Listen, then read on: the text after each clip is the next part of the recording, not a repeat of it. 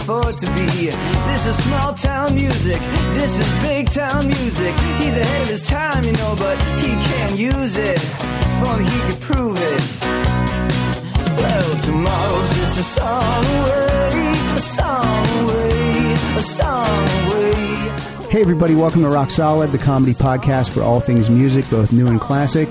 I'm Pat Francis, and joining me today in the producer's chair, filling in for young Kyle Dotson, who is working today, is our original producer from Never Not Funny, Mr. Matt Belknap. How you doing, Matt? Good, I'm good. Thanks for having me. Good, and Garen's also here. Hey, Garen. Hey, man. Garen's here to Garen, that's an interesting name, with a G. Yeah, Garen with a G.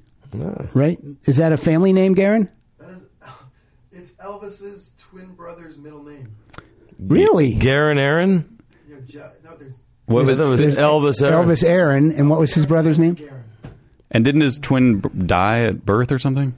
Yeah. Well, that was a great legacy that your parents put on you then, Garen. Wow. Yeah. Well, here's an interesting fact. My son, Trev. Now, wait a minute. I need to tell people who they're hearing right now. Oh, all right. They don't even know. No, well, it doesn't matter. It does matter. We're very excited to have you here. Yeah. I'm going to call. SpongeBob couldn't be here, so they got me instead. Would you be okay, Steve, if I called you legendary guitarist? No, man, that's You're not happy really with that? like, don't they say that about dead people and stuff? How about? I've been around a long time. How about a guitarist? I don't like that either? Accolades like that are really, Okay, this guy. Luckiest man in show business. I'll take that. The luckiest man in show business is here. I feel lucky today to have The humblest man. The humblest, yeah. There you go. I'm a total prick, actually.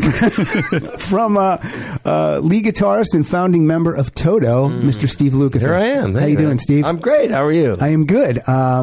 Steve, I've done some research. Uh-oh. And it says that the internet's nothing but lies. You alone have played on around 1,500. I don't know, man. The count changes all the time. I don't pay attention. I stopped doing real sessions, like day-to-day stuff, 25 years ago. But so this is all. I used to do a lot of stuff. A lot of session work. Yeah, it was great times. Some of the best times of my life. I want to read just some of lot of stuff. Some of the well-known songs that people might not know you played on. Talk to You Later by the Tubes. No, I co-wrote that. There you go. Look at that. That was written in the studio, man. Like, we showed up with nothing. An hour later, that track was written and cut. Does that happen a lot? Is that some of the best tunes sometimes? That doesn't usually like go that? down, but at the time, I was working with David Foster and Fee Waybill and those guys, and there was a trusted relationship. Like, okay, you're showing up today, we're going to write and cut, and we did. And you're still friends with Fee? I love Fee. Lots of Big stuff fan together. of the Tubes, I always have been. I love Fee. We're dear friends. We write together still to this day. Turn Your Love Around by George Benson. Yes. Won a Grammy for that one. There you go. Matt is a gigantic fan of the album Thriller. Sure. You and Eddie Van Halen are all over this thing. Well, actually, I'm all over the thing, but Eddie's just on Beat It. Well, he played the solo. Yeah. That was it. I played everything else. The bass and all the other guitar parts, everything else on it is. Me and Jeff Porcaro and Eddie played the solo and Michael singing. Now, when you guys were making Thriller, did you have a feeling that was going to be big, or just well, another it was coming off the Wall, which was at the time a massive record. And I was doing all the Quincy stuff. We did the Dude record that had all the hits off of that album. Yeah. And I think I was like 22 years old when we did that. We were just kids, and then that was coming up. That record was coming up, and Q said, "Okay, I want you guys on some of this stuff." So we did a bunch of it. We did the McCartney stuff. Wow. That was the first time I worked with Paul. Wow. And that was Jeff Porcaro, me and David Page, and Steve Porcaro, and all that stuff. And when Human Nature is basically a Toto song with Michael singing. Steve wrote it, and we helped do arrangements and all that stuff. Got nominated for a Grammy. When you give away a song like Human Nature, then does part of you go, well, no, that was a running joke because, at the time we were fighting this soft rock image, which I hate the term. It's like, just because the record company kept putting out all the ballads and we got bagged immediately. And that hurt us to a certain degree. But, 40 years later, it doesn't really matter what they want to call you. You're still here. That's true. But, Steve Porcaro's running joke was we kept going, nah, man, that's a great tune, but like we want to be a little bit more, we want to get away from that. So you were okay with the whole giving thing? away. We're looking more of like a stadium, we want to get into that stadium rock thing, which was happening at the time. Which sounds pretentious to say it now, but and then you edit Steve Porcaro like years later edits and goes, "There's Michael singing it in an actual stadium." Yeah, exactly. Well, guess you guys were wrong, huh? And so but that's there. We actually played it on a tour a couple of years ago. Cool. With Joseph Williams sang it because he could do that kind of a voice without imitating. But Right. It was in that vocal range, so. that's definitely Steve's baby, and it was really big, successful. Yes, it was. Who knew? We didn't know it was going to be the biggest record in history. That and the Eagles, I guess. And we worked with all those guys too. So yeah, you played on Dirty Laundry. Yeah, I did a bunch of stuff with Henley, and we all did actually. And Don's a great cat. We're still buddies. I love all those guys. I'm friends with all the Eagles. I played on every single one of their records. That's good. I played amazing. live with Joe. I didn't play on his records, but Joe's a buddy of mine. My favorite band is Cheap Trick, and I love you Cheap. played Yeah. some acoustic guitar on Dream Police. Actually, I played all the guitars on Voices. Yeah, there you go. Yeah. I like that when I say you did some of this, and then he corrects me with, no, that was all me. Well, no, Rick, it was a very funny story because Rick said, look, I can't give you credit on the record, but he gave me a platinum record and a gold guitar pick. Well, there you go. But and then in the liner notes somewhere they said, I just played acoustic, but if you listen to it, it's definitely me on that one. I love those guys. They don't need me. I don't even know why I was ever on the track because I'm a huge Rick Nielsen fan. I love Cheap Trick. One of my favorite bands, actually, and I was very flattered to be asked to just play on. I guess they wanted something weird on one tune, and I was that weird guy. When you get a call for something like this back then, would you be like, really? Okay. The first question I asked is, why do you need me for? You got Rick Nielsen. And we had just worked on an Alice Cooper record together. The From the Inside. Yeah, and I loved playing with him. And I got to play with him. Yeah. I think originally I played acoustic on the basic track, but they wanted me to do the solo. So I said, why do you want me to do the solo? It's Rick, man. That's his band. And it's been sort of a nudge, nudge, wink, wink. But like I said, they didn't need me. I guess I was just a wild card flavor for the day. But that's a great album, and they consistently made great music from day one. I love Cheap Trick. Yeah, me too. They're great my favorite. band. Jesus, Robin Zander, one of the great voices ever. Still can sing. Yeah, man. Keep you keep singing, and you don't lose that instrument. No, man, he's just one of the rare cats. That's a great band. What about how does a session fee work? Like when you play on Thriller, I charge $1 million. Well, I mean, is there $1 million? Is there any? Now look at the diamonds flowing off of me. Do you see that? You got some crazy bling around your neck. Not really. This is just gifts. Stuff. But I mean, do you just get paid for that day's session where like you don't get you don't have a piece of Thriller? If I did, man, we'd be talking from my space shuttle. If you had a piece of Thriller, you wouldn't be sitting across from me right now. No, I probably would. I mean, life goes on. That was like a long time ago.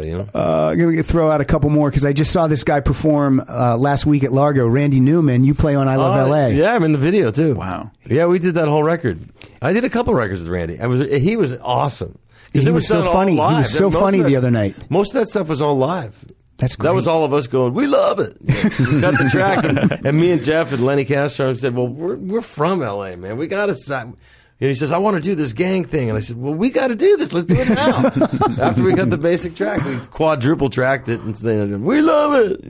Look, we've been talking for about 3 minutes, and I already know that you love what you do. Yeah. You're always having fun. Man, it beats working for a living. I mean, really, it's like the whole joke about it all is it is work, except for the 2 hours you get to play on stage or when you're actually cutting a track. Yeah. But there's a lot of bullshit in this business too that one must endure. Do you still have to deal with that bullshit since the record companies are so different now? And man, now everybody's suing everybody because everybody wants to get paid, and nobody wants to pay musicians anymore. It's like, oh, that's not a real job. It's like, well, they'll tell that to my 4 kids and my 2 ex-wives. Do you have a current wife? No. All right. Yes, right here. That's right. She's really cute. Let the record show Steve held up his hand. No. I'm a kidder. You played on Forever Man, Eric Clapton's song. I did. I talked my way onto that session because I wanted to work with Eric. Now, I was going to say that this sounds like one where Eric, I just play a little rhythm guitar. Okay. It was nothing stellar. I was kind of actually one of the few sessions I was actually nervous about because Eric's a lifelong. Yeah. I would think as a guitarist, yeah. And I've worked with Jeff Beck, and I've worked with and Jimmy Page was really nice to me when I met him because he used to be a studio player, and he took me aside and said, those other guys out there who were at this event at Guitar Center years ago with Eddie Van Halen, me, and Peter Frampton, and every guitar player in L.A., basically. Yeah. It was a tribute to him for a closed party thing. And he sees me, and he grabbed me, and I think he's pointing at Eddie because I came with him because we're all dear friends. And he goes, yeah, I want to talk to you for a second. I'm like, Jimmy Page wants to talk to me. Wow. And he took me aside, and he goes, listen, man. He read somewhere where I was kind of giving myself shit for being a studio musician. I was going, people don't take us seriously. They think we just sit in a room sitting on hemorrhoid donuts reading dots all day long. Like that's the gig, and it's not the gig. people who do TV film, it's all written on the paper. We were hired to fill in the blanks, the stuff that wasn't there, and then we were really good at it. So that's how we got the gigs. Much like what Jimmy Page did in England before the Yardbirds and all that stuff. Yeah. So he was like, grabbed me. He goes, "Those guys in there don't know what this gig is. So you should be really proud of that." Yeah. And I was like really deeply touched that Jimmy Page would say that to me. Well, he played on some early Kinks records. And all he kinds played of the stuff. solo on the Gloria by them. Yeah. He did all the Donovan stuff, Hurdy-Gurdy Man, all those cool little guitar parts and stuff like that. He played Hermits records. I think John Paul Jones did the strings for all those records back in the day. Yeah, so those guys were like basically studio guys. So you just the guys don't in Led Zeppelin are studio guys. I mean, it doesn't get any cooler than those guys. So what can I say? Yeah, you just don't become Jimmy Page. You got to kind of he work was a school at musician, believe it or not, and one of my heroes. Let's play. I want to play a quick solo off of a song that people have heard a million times, and this is a song by Olivia Newton-John. Let's hear this. Oh Lord.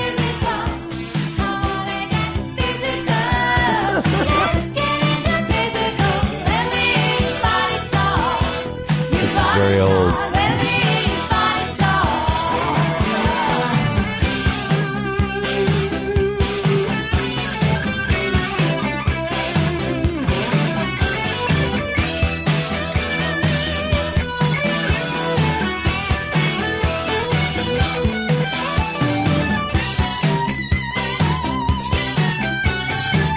Misspent youth.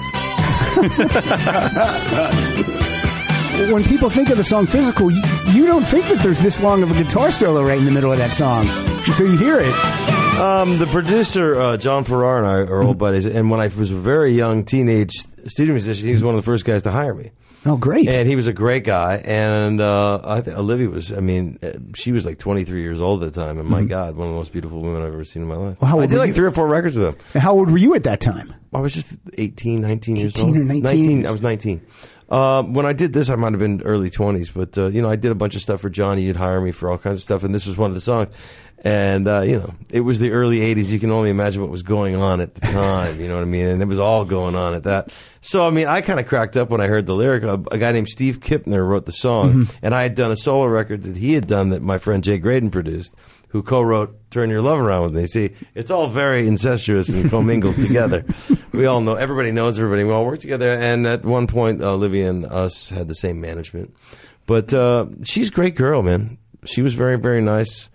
But she wasn't there when I did that. It was just me and John hanging out. He said, I want a guitar solo. And at the time, guitar solos were in vogue. Now they're not. But, I used to come in and do that stuff really fast. 1 or 2 takes. See you later. Yeah, that's crazy. That I can't imagine. At what age did you start playing guitar? I was 7 when the Beatles came out on Ed Sullivan, and first album I got a copy of Meet the Beatles guitar, and I saw him on the Ed Sullivan show, and I wanted to be George Harrison really badly. And I was able to tell him that many years later, but. So is that your number one influence? Well, he was my Harrison? first guitar hero, and come on, the Beatles are still. I don't care what anybody says. They are the chicken that hatched a billion eggs that became musicians. Anybody that's my age or in and around started playing because of them. And to jump around a little bit, since we brought the Beatles up, you've been touring with Ringo. Yeah, 3 years now. How long? Worked on a new album, wrote a song with him, a couple songs with him, and he's become a dear friend of mine. I adore the man. I really, really, really. Such respect and love for the cat, man. And how long does it take you to say yes to that phone call to tour with Ringo? I already. Somebody called me up and said, "Would you be interested?" Before they got out interested, I said yes. Just when I want to do that. Matter of fact, I bailed on a potential tour that we were going to do. I said, "Look, I've been offered really great gigs through the years that I wasn't able to take. Elton John asked me to join his band. Miles Davis asked me to join Mitchell, and I couldn't do it because the band was always it was my high school brothers. I'm not going to do a record and then bail. Yeah. Miles called because he worked on our Fahrenheit record, and he would cut a pop record that he was working on. He cut Human Nature, so he was working with Steve Porcaro. That's how we all kind of met him. Yeah, he ended up playing on one of our records. It was a fluke, we got to David Page and I wrote the song. And he dug the song, and he just played on it, And the next thing you know, like the day before we're leaving on a 3-month tour, I get this call. Hey, man, Miles.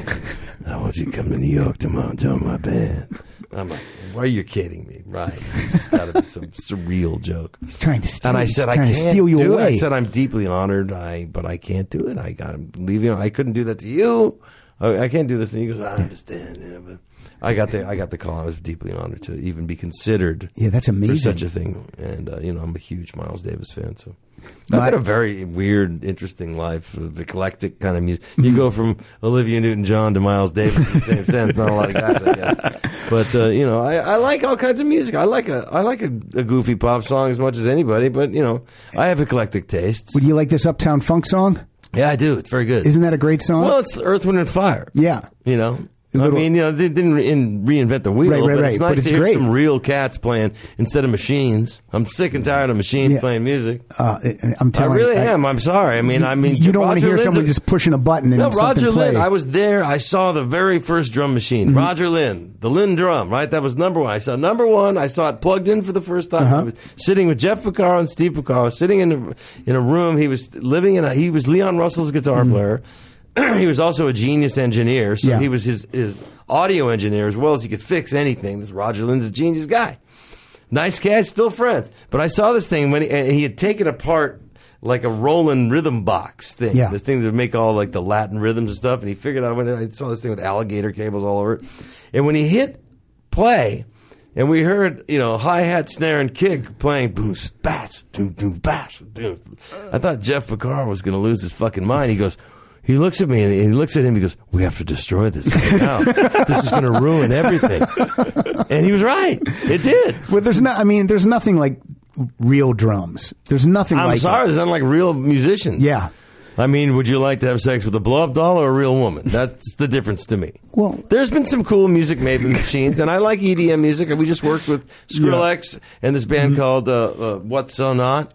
We two worlds collide. We wrote a piece, and it's going to come out towards the end of the year. And I really was knocked out by their whole vibe. They're not like musicians where they have an attitude and they're kind of like posturing themselves. Oh, I'm really cool.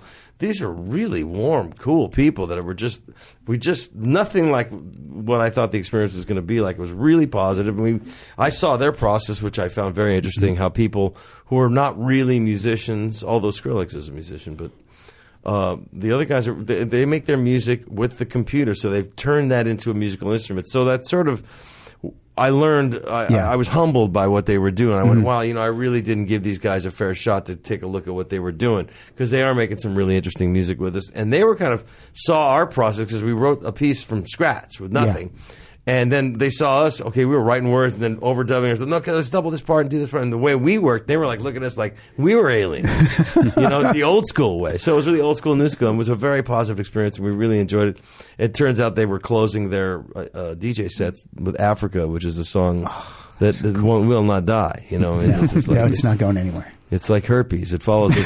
Just when you thought you got rid of it, there it is again. One more thing about Ringo before we get into some Toto stuff. My brother Ringo. I was out with my friend David Wild last week. Oh, I love David Wild. Do you know him? I do. What a nice cat. Yeah, we went to. He took me to see Randy Newman at Largo. Oh, that's great. I tell him I said hi. I really think he's of all those kind of journo guys. He's like the far and away the coolest guy.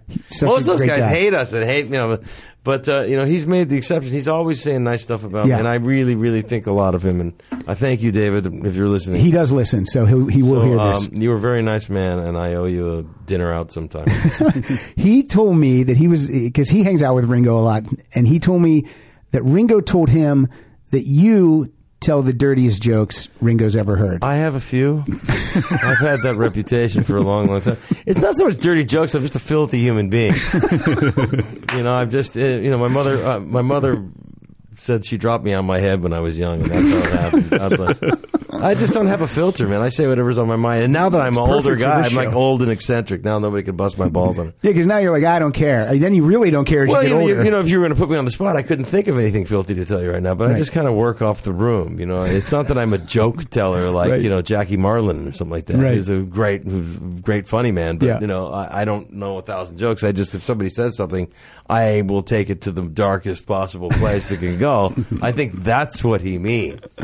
I don't know. I don't want to say that. My email responses are legendary. I'll just do that. Those need to be printed up into a book. No, yeah, I don't know.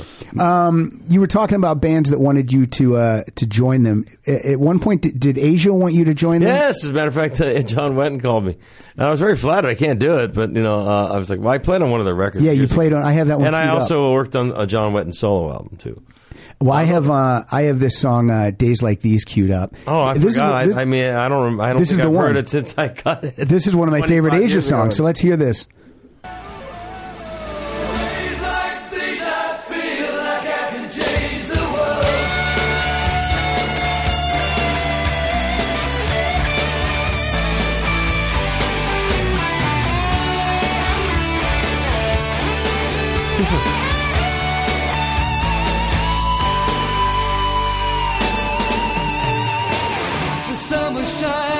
Yeah, I love that song. I would have loved to see what an Asia album That was. sounds like a Mott the Hoople song. It doesn't sound like an Asia song. It doesn't sound like an Asia song. No, I forgot about that, man. I have to be honest with you. There's a lot of stuff I knew I did it, but I haven't heard the piece of music since we did it. Well, we're here to remind you. We're here to refresh your memory. I'm honored to be a small part, which I will see Jeff Downs this summer as we are touring with Yes. Yes, that's going to be amazing. We'll play at the Greek. I think it's September 6th or something like that. Check out the website, ladies and gentlemen. Is that a co-headlining tour? Yeah, you guys going to flip-flop? No, we're going to do 90 minutes. They're going to do 90 minutes. You have to understand something. Our band, when we were kids, we used to stand outside and wait for tickets to get to see Close to the Edge of the Forum or Topographic Oceans. Yeah. One of our favorite all-time bands. And we have a little bit of history in there. John Anderson sang on one of our records. Mm-hmm. We worked on one of his records. I know he's not in the band anymore, but I worked with Chris Squire on a Greg Lake record. And, I've known Alan White for years. And the one person I've not met who is a guitar hero of mine is Steve Howe. And I'm looking forward to that very much. Yeah, that'll be... I saw Steve a couple times recently, and he is fantastic. One of my all-time heroes. He looks so effortless when he plays. I don't even know how he's doing it. When you're good, that's what it looks like. Now, and then who's the bass player? You just said his name from Yes. Chris Squire. Chris Squire. Come on. He's. I drew a blank. Chris Squire and Yes is like you and Toto. Like you guys never leave. No. Yeah, you never move. For reasons unknown, really, truly. But this is our band will not die. We've tried to kill it ourselves, and we still wouldn't die. We come back and. These are my high school brothers. We've known each other since we were 15 years old. Yeah, that's what I want to say. You guys are really like you guys don't seem like the band. Like there's some bands that you just feel like, oh, when the show's over, boom, they separate ways. You guys seem like you probably talk on the phone. We love each other. I mean, your kids' birthdays. Oh, yeah. I mean, our kids grew up together. That's great. I had dinner with Steve Picaro and James Newton Howard last night. We were just hanging out, being friends like we are. See, that's what James is a very famous film composer, and a guy that we grew up with and known forever. And one of us, he worked on our records. He wrote the string chart for my song "I Won't Hold You Back," which is a big hit record on the Total 4 record. It's London Symphony Orchestra. He did all the Elton stuff, and then that was prior to him becoming the gigantic film composer that he is now, but we used to do a lot of sessions together. And did you guys go to high school together? No, we met James later. I met him through Richard Perry when I first started doing sessions for him when I was 19, 18. Mm-hmm. I met the members of Toto. Were you guys in high school? We went to Grant High School, man. You all graduated? Yeah. Well, yeah. I had a great scam going with my little sister. My mom looked the other way. I purposely failed the Iowa test so I could get in all the dummy classes, so I could cut school most of the time and come in and ace the test. Because my parents were like, please just graduate high school. Then I'd pay my sister to do my term papers. Now, if one of your kids was doing this, how would you feel about that? Well, my oldest son kind of did that. He's on the road right now. He's playing with this kid, Ryan Cabrera. Oh, that's great. Yeah. Oh, yeah, I know who Ryan Cabrera is. He's like the MD for that show. And he quit school 10 years ago to go be Lindsay Lohan's musical director before she really went south. Yeah. Are you happy when your son goes into music? Are you excited about that? I saw the grades, man. He wasn't going to be a doctor, man. That wasn't going to happen. What happened was I ruined his life in the sense that I took him on the road with me when he was about 12 years old. And he said, this is pretty cool. And I took him to Europe with me for a summer.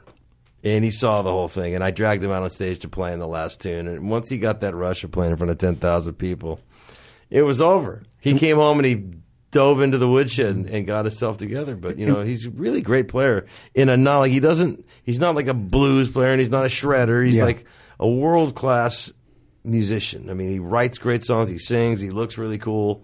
And he's a great guitar player and a great asset to any band. So his career is starting to take off. It took him a little longer than it took me, but that's because that's how the music business is. He's getting the gigs now, and he longer. loves it. He just lives and breathes it. I mean, he's a road. He's been out for 2.5 months. He goes, I could stay out forever. I go, you're young, you're single, you wait. No, and does your wife's response, his mom's response, or your ex-wife's My first response? one, yeah. Yeah, does she say, thanks a lot, Steve? Nah, she knew it was coming. What's she going to do? You can't fight it. It's just like my parents. I thought I would grow out of it when I was a little kid. Right. I remember my father saying, I was like 9 or 10 years old in my first little band, and my dad says, well, you should probably start thinking about what you're going to do in life. Later on, you're not going to be a kid forever. I go, well, this is what I'm going to do. I'm going to be a musician. I'm going to make records and go on the road, or not that I didn't say the road. I want to be famous like the Beatles or something. And my dad laughed at me. He goes, patted me on. He goes, you got 1,000,000,001 chance, kid.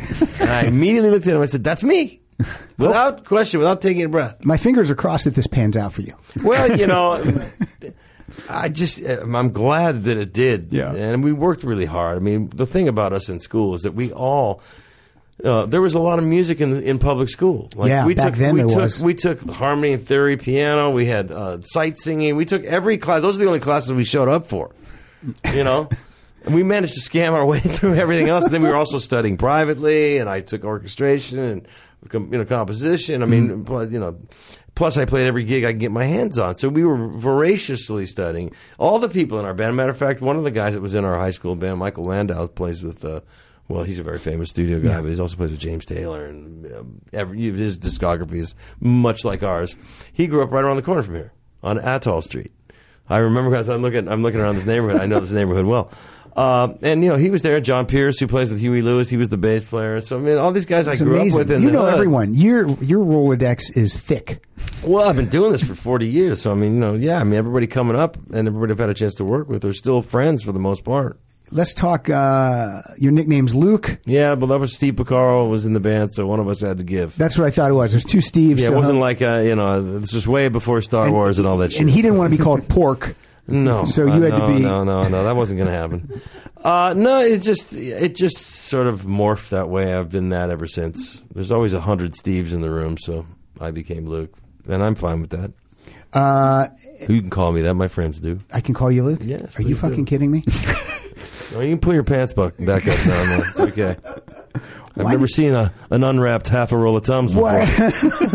My wife has. The name Toto, where'd that come from? Oh, fuck. You're not going to answer. I'm not answering that question. This is just, you're tired of it. We were all on acid and we watched The Wizard of Oz, and that's where it came. Is that really true? That's what happened. All right. I didn't know if you guys, were there other names that were thrown out at the time?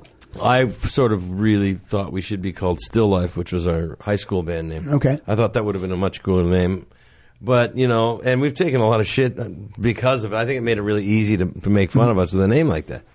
But, I'm not making fun of the name. I just want you to say. At this point, Luke. It's been one of my, it is what it is now. I mean, I'm happy and proud to be in the band. We've had a great run. There's not a lot of us that can say we've had this long of a run.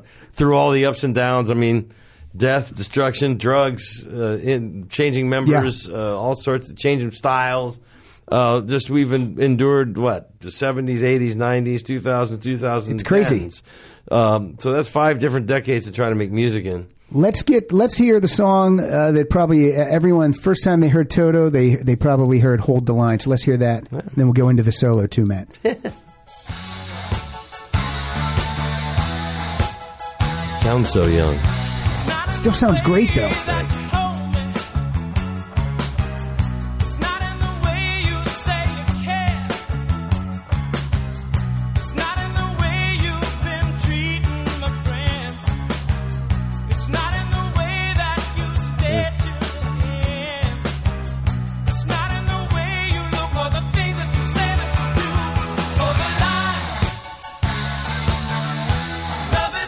And then we got the solo queued up. Oh, yeah, hold on. Hey, you really don't have to, man, The listeners want to hear it, Steve. You might not want to hear it.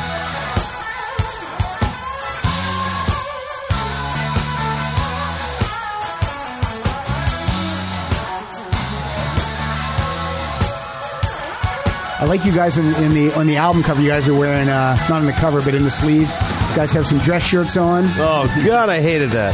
Whose idea was that? It doesn't look like... If you look at my face, I look like the most pissed off motherfucker you've ever seen in your life because, first off, I had this really wild-ass hair, and I was dressing like a guy from Seattle in 1990 in 1977. I had ripped up jeans and a Pendleton shirt and a T-shirt on, and that's who I was. Yeah. And I said, that's what I'm going to be dressed like. They said, no, you can't dress like that. Is that record company influence? Record company, management, everybody sitting there. They cut my hair. They put me in this ridiculous fucking, looks like my dad's shirt. It does. It and really, then, you guys and then look they, and you look uncomfortable. at my face, and look at my face, I look like I just had my first prostate check and I had been raped.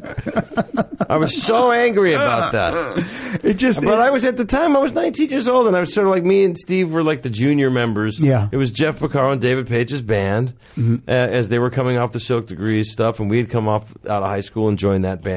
That's the great Boz Skaggs album, Silk Degrees. Boz really spawned us, I have to say. Now, Steve in high school joined Gary Wright's band. He quit school to join Gary's, did the Dreamweaver tour, and did also, he was coming off of that. And then David grabbed him to be, do the second keyboards, all the crazy, because Steve is the synthesizer madman. He was into this stuff in 1970 before anybody. He had synthesizers and electronic music school and all this stuff. He would read the manuals, and he's a genius at that level. I mean, nobody knows this stuff more than he does, man. And he had, that's one of the things he brought to the band. Dave was the meat and potatoes, piano, organ guy. Yeah. And Steve was this eclectic, Eno-ish kind of cat that we had. And he also composed some really quirky, interesting pop stuff. So he was a great asset to the band. He still is. You put this all together, all these different eclectic styles, and that's what we are. I mean, I come from I was more the rock guy, which became painfully obvious. But I also loved R&B, and I was studying jazz, and I was into that. But I'm not really a jazz player per se. I mean, I can dance in the arena, but I wouldn't. I never sat there and studied standards and spent my life transcribing giant steps off of the Coltrane records and stuff. I like to make money too. Yeah. Now, let me ask you this, because you talk about record company influence.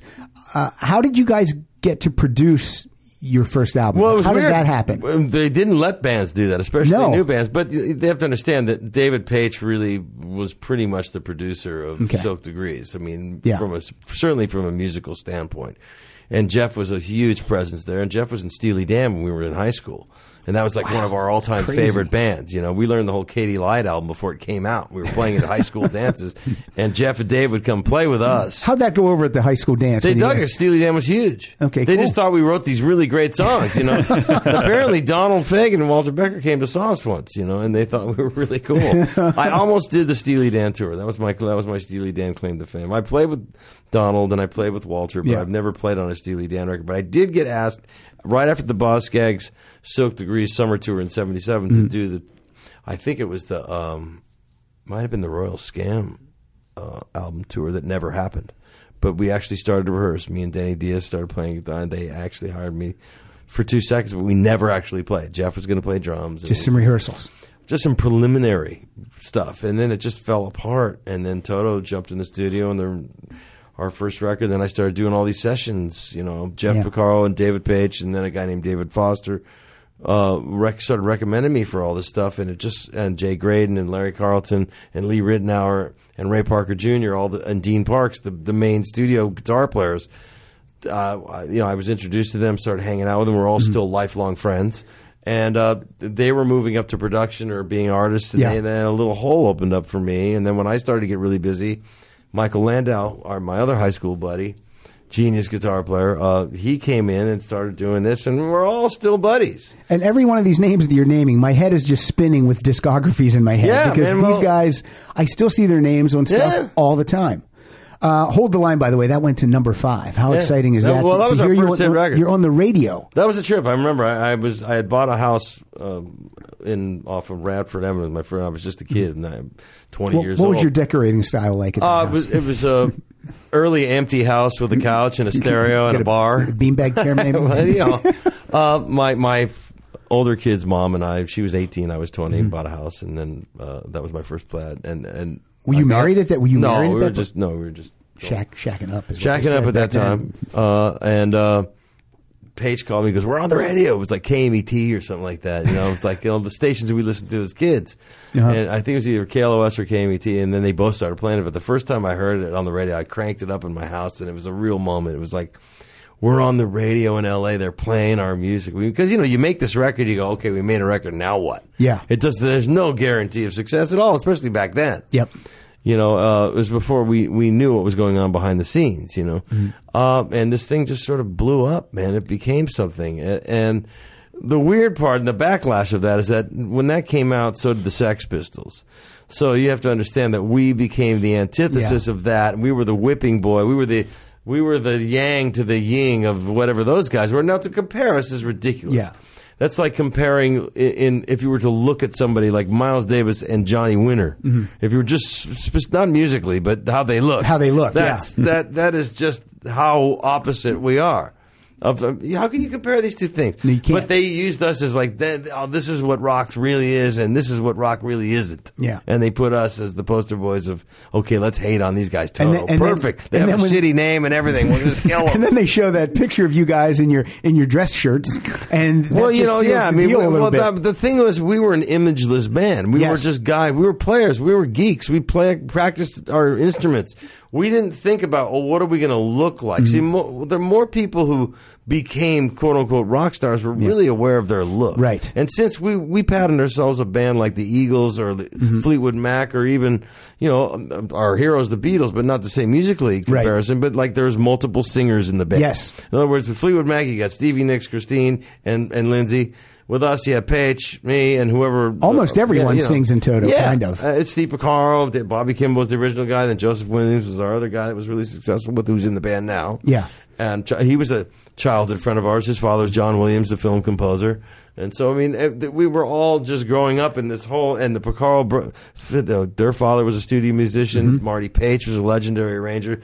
I'm the only alien sperm cell. I don't know who in my family plays music. No one. You're ground zero for music in your family. Well, yeah, but as it turns out, somebody's, live in the internet world where some fan figured out that my lineage goes back to Eastern Europe, and that my name was changed at Ellis Island. It was Lukather with an S instead of Thur, but they always misspell. Porcaro was Porcara. It became Porcaro because I guess most of the people at Ellis Island were deaf and they couldn't hear what people were saying.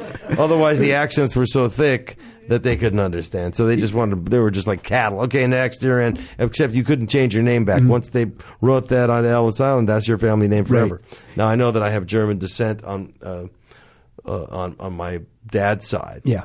So, they say that there was, I'm like some Romanian gypsy musician people on that side of the world. So I did come from somewhere. You kind of look like a gypsy a little bit. I used to drink like one. I can tell you that. Now, that was a long time ago. I'm reformed now. I want to say this about Toto. You guys are anyone who pigeonholes you, I don't feel has listened to your entire catalog. They've only heard a couple of ballads. The Africa man, I hate that song. They've only heard a couple of the hit singles or a couple of ballads, and then they say, "Oh, those guys are this." You guys are all over the map. Well, if you come see us live, you're going to get a different take. You're going to be very surprised. Because you're not like these bands that just play. You play the hits, but then you play deep album cuts, and then you change the set list around. Yeah. Some bands, I love Journey, but when I go see Journey, they play the 13 songs, and that's it. We consciously don't do that. We have to play like the you got to play Rosanna, Africa, hold the line. You got to. We have to do that, but if you give that a 2-hour set. And we have a new album, the 14 records out, and we'll do a few songs off that. But we got a lot of deep cuts that the people that really like our band want to hear us do different stuff. And we are doing that. We've got a killer 23-song set list for this next upcoming tour. We're very excited. You gonna get through 23 songs in 90 minutes? Well, not in the U.S. We do 2 hours plus overseas. But we'll change it up every night. We'll play different songs depending on what goes over. The Yes crowd, who knows? There'll probably be a lot of people that think, oh, God, Africa, I have to sit through that shit. And they'll be very surprised. I hope they don't say that. No, listen. The internet, some people, I have friends of mine go, check this out, some guy said he would rather have his testicles put in a meat grinder with a wood-burning set, putting his eyes out, than listen to our music. And he goes, I hate that Africa shit, and that's what he thinks, because he's only heard that. Listen, there's been a few nights where I felt the same way about that song, so I really don't, I understand, but, that feeds my family, so you got to give the people what they want. Let me ask, your second album, Hydra, I need to ask you this, because I don't know. Is that you on the cover of the That's not you on the cover. Steve Porcaro. That is Steve Perkins. Okay, well, I'm glad it's one I got of you. that a lot. The hair thing. Yeah, the hair. Because you over the years, when you look back at some of these pictures, you have to think what. It's really. I think I saw one picture where your hair was this high off your head. Well, so was everybody else's at the time. Yeah. In all fairness, But you. No, the '80s were a really bad time for so many things. You were probably a fetus at the time. I was 10. Yeah, I want to jump to your third album because I have to tell you something. I don't know how this album isn't known by everyone. I don't know how this hasn't been played alongside. It's a very strange record in our catalog. It doesn't sound like anything else. But this thing should be played along Foreigner 4 and Journey Escape and the same guy engineered it. Yeah, I mean Roy Thomas Baker's engineer, Jeff Workman, God bless his soul. It's we were kind of going for that, We wanted to be so radically different, This is let's jump into Gift with a Golden Gun. Oh wow. Deep cuts. Yeah, this is amazing. Listen to that. I love this so much. Wait to hear the drums. Wow. And then the piano.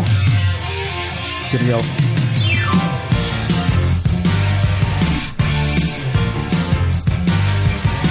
And Bobby Kimball's voice on this album is fucking amazing.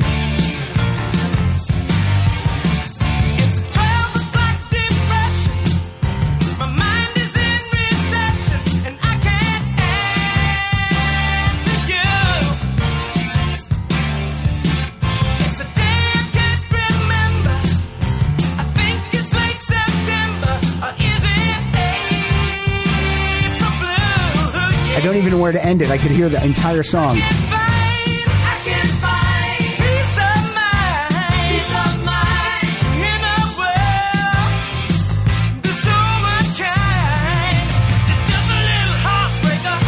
My 10-year-old daughter, I play this song so much that she knows the lyrics. Really? What is? I haven't heard that in a million years. That was Jeff Workman discovered the flanger on my guitar on that one. Well, I love it. What does "Gift with a Golden Gun" mean? I don't even know what the song means. I love it, and I don't know what it means. It's a crazy chick with a gun and will blow your head off if you mess with her, I guess. All right. Well, I don't want to run into her. Ask David Page. Listen, we were blazing during that record, man. So now let's hear. We're going to play a couple songs off here. You sing this next one, "Live for Today." I wrote that song. I don't know what I was thinking of that time.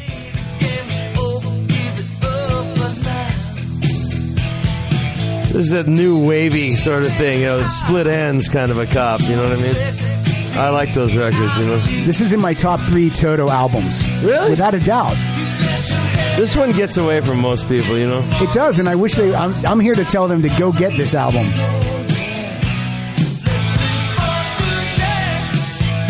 Let's get to the solo on this too, please, Matt. You actually like this stuff. That's funny. I do. I didn't expect this at all. You're cracking me up.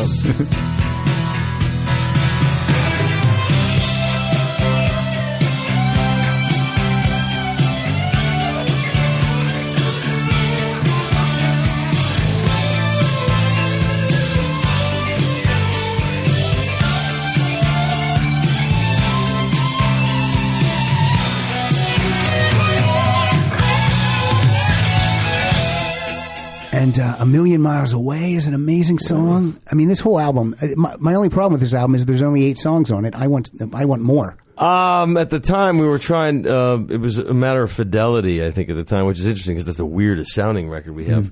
You can only get a certain amount of music on one side, and if you wanted to make a loud record, and we were trying to be loud and obnoxious for whatever reasons, we were trying to fight against this soft pop rock image, which was funny because when I came up with the idea for that solo, I was working on an Earth, Wind, and Fire record with George Massenberg, and that I was doing that during the day, and I went in at night and recorded that solo. So it's the yin and yang of a musical day, How does when you guys were doing a Toto record, how did you guys decide? Like the original lineup, Bobby Kimball's, I guess you call him the lead vocalist, but yet he doesn't sing lead on everything. No, none of you can't really say that. I mean, he likes to go out and bill himself as the voice of. Right. But that would be a lie. But he doesn't play an instrument, right? He plays keyboards a little bit. He plays keyboard. Yeah. But I'm saying, how do I want to say it? Like he was sung, every word that you hear was sung to him. Sing this. Okay. Sing this. And then he would just sing it like that. Took some time. Okay. But I guess my real question wasn't. It was about how do you when you have someone that people think is your lead vocalist. How do you get around? Oh no, Dave's going to sing the song. Well, no, we do. I mean, we Steve's throw the gonna ball sing around. Sometimes we try different things. I mean, Bobby had a great instrument. I mean, he back in the day, he could really sing some really soulful stuff and had control of it. But David would often go. It depends on who wrote the song. If I wrote a song, they would go, "Okay, why don't you sing this?" Like in the case of Rosanna or whatever, we both tried it. Yeah. And Dave goes, "Well, you sound good here, but he sounds better up here. Why don't we do why don't I rewrite this verse so that you can both sing it, and we'll modulate it into his key from your key." And the sort of thing that we started to become known for was having multiple vocalists on the same song. Like Africa was Dave, and then Bobby's voice is stronger in the chorus, although that was sung once and flown because he couldn't do it again. Right.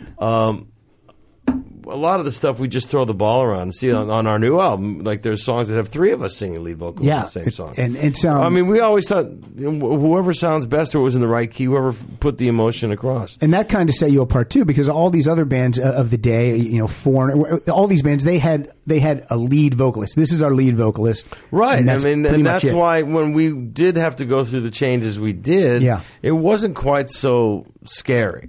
Because you knew you guys, and then you knew the fans were familiar. Well, they're familiar with Steve's voice and Dave's voice too. So if this guy, the true fans kind of like all the vocalists. Yes. I mean, all the vocalists have been great. Fergie was great. Bobby was great in the day. Joseph was great. He came back and his voice was stronger than it was in the 80s. And we're definitely going to talk about this because this Toto 14 album, it might be your best album.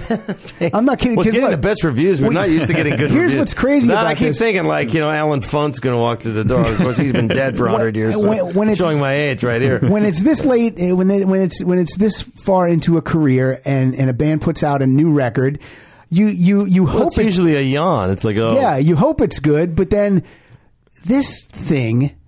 I tried, man. I mean, we had to dispel the myth that first off, old guys can't write some new, fresh material, and that the album is dead and nobody cares. You guys rock on this album too. We worked hard. 10 months of our lives went into that. And it's I had this album. Very early. You're getting a call. Who's this? You're getting called for session. They need you to go play guitar somewhere. Joseph Williams, you're on the radio right now. This is the current lead vocalist of. There you are. Can you hear me? Hey, Joe. We can't hear him, but that's okay. Let me call you when this is over. We're promoting your record, Joe. We are friends. His voice is strong. Maybe he's calling saying, Steve, where's my money, Steve? Maybe that's what that call was. We've got a lot of people who are asking that very same question. Where's the frickin' money? Now, let me tell you that I had this album really early from the record company, but it was just I could only listen to it through my computer. The stream, the stream. Mastering Lab stream. That was the right way to hear it. And it sounds. I listened to this thing nonstop just through my little dinky computer speakers and was blown away. Well, here's the thing that pisses me off because a lot of people. Is it me? Do I piss you off? No. Okay, cool. But people make comments because people make comments. Oh man, this sounds like all squashed and compressed. I go, and some guy went on. I've read those reviews. I don't agree at all. Well, first off, there was a guy on Amazon. The guy rips he just shreds the sonics of it. Then he admits to stealing it and listening to an MP3. I'm like, man. Are you serious with that? Is there a bad batch? Because I know what I'm listening. I've been making records for 40 years, and believe me, when I tell you, when I listen to it from my copy, it's like it's different because we got Keith Carlock playing drums. It's a different producer. It's a different engineer. It's a different sound. Yes, I'll give you that. But if you're listening off of an MP3 or a YouTube or an iTunes thing, it's all compressed through the computer, and there's no way around it. And then he said, well, I put a spectrum analyzer. Yes, from your computer sound. Okay. That's what you're going to critique me on? Some armchair producer in Austria going off like, your sound is shit and weak and useless. You are nothing. You've lost your sound. That guy whatever you think just said, that spectrum meter, whatever person is doing. Put a spectrum meter up to his fucking head. Yeah, whatever guy is doing this does not enjoy music. No, these are the same guys that at 1 minute and 43 seconds I heard a pop. It's like, dude, you need to get out of the house. How's that? Buy the CD, put it in your car stereo, and fucking drive around for 50 minutes. Blow up the love doll you have in the closet, and have some fun. I'll tell you what, blow that doll up and make love to some of this stuff. No, I mean, listen, there's, I don't know. It's a matter of taste. I mean, I can't argue with people. How do you argue? Some people say, no, let me just say this was the best reviews of our career. If the record really sounded like shit, wouldn't that be the easiest thing to nail first? Yeah. You go, well, first off, the sonics of this thing are shit, But even people go, I wanted to hate this record, but I can't hate it because these guys, they actually brought it this time. So, I mean, you got to take the good reviews and the bad reviews and throw them in the same pile. I'm not the greatest thing in the world. We're not the greatest thing in the world. We haven't changed the planet, and we're not the worst fucking band that's ever made a record either. So somewhere in the middle is where we exist. And everybody has a right to an opinion. If you don't like the music and you don't like the way it was mixed or whatever, you prefer this singer, you like this guy, right. This drummer's not here anymore. Mike and Jeff are in heaven right now.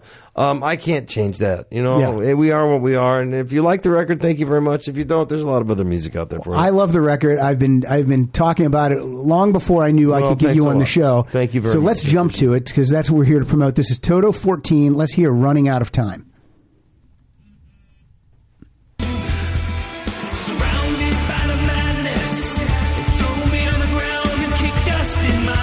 Matt, could you throw a spectrum meter on this song for me? Sure. Yeah, right,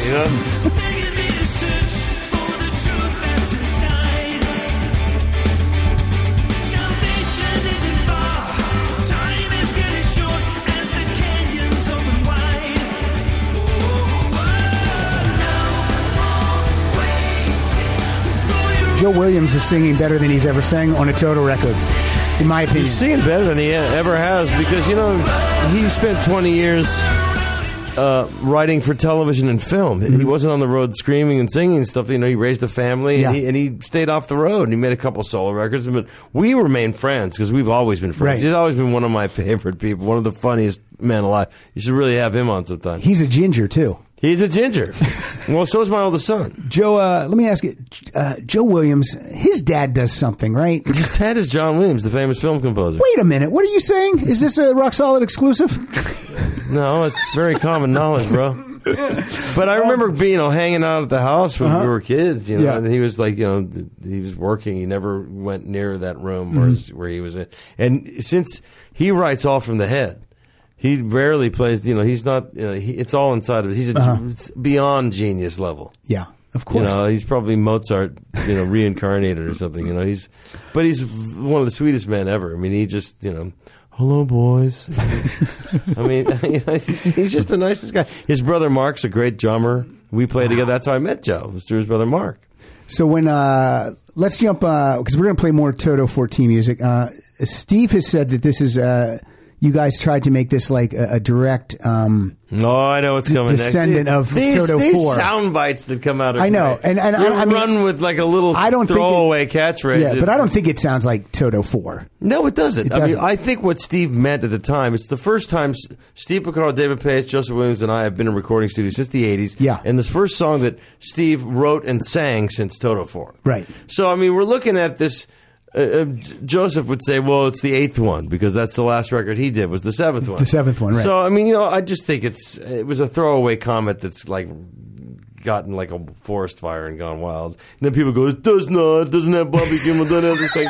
Okay, guys, man, don't take everything we say seriously, really. Let's play some. Bobby Kimmel's great. He was a great singer. We just don't work together anymore. I wish him all the best. I have no bad vibe. No bad vibes. Peace and love. There was all this, the internet and they always want to make a fight. They want to take something and turn it into a forest fire. Right. The guy that's really a douchebag is his karaoke guitar player who thinks he is me, and that's a whole other issue. He's a stalker, writes me this hate mail.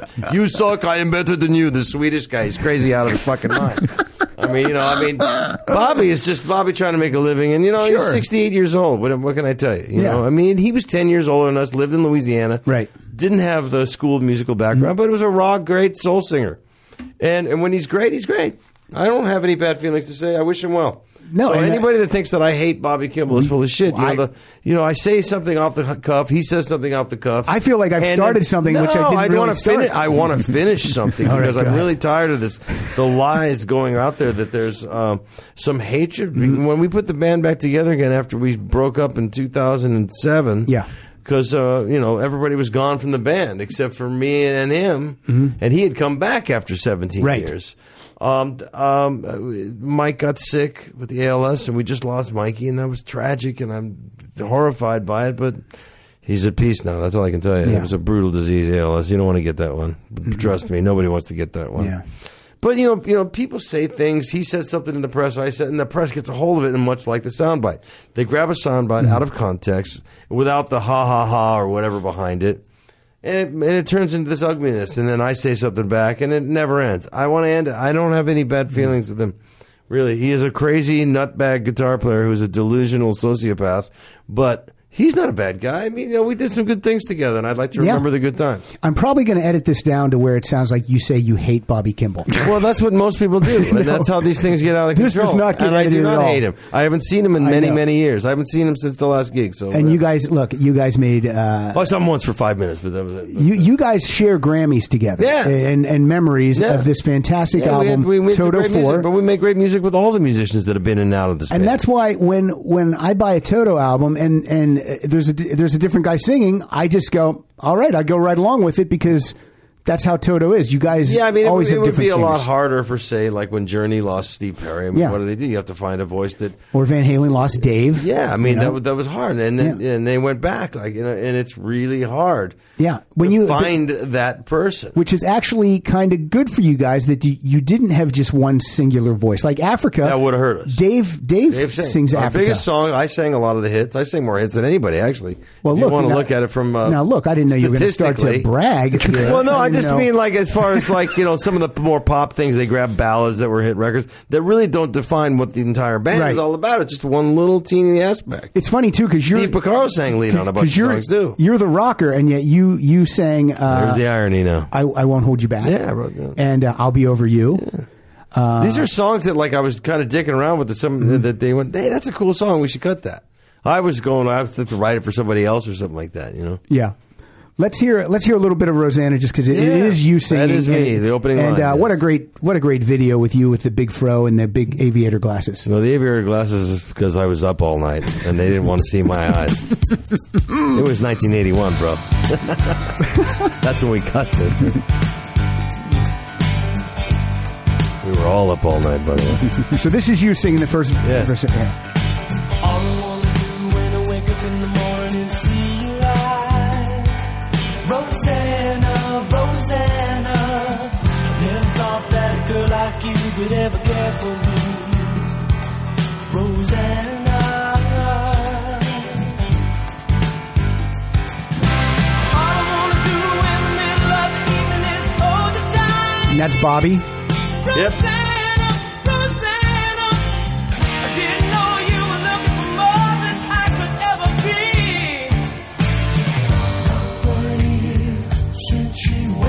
That's Dave everybody. there. That's everybody. That's all Dave on the low bass. Now she's gone, and I have to say, Super production on this. It sounds stellar. Now let's jump to the solo on Rosanna. Got that great Steve Porcaro keyboard. It's a legendary. That's true. Keyboard. So he spent like a week on that one. If he was here, I'd play that.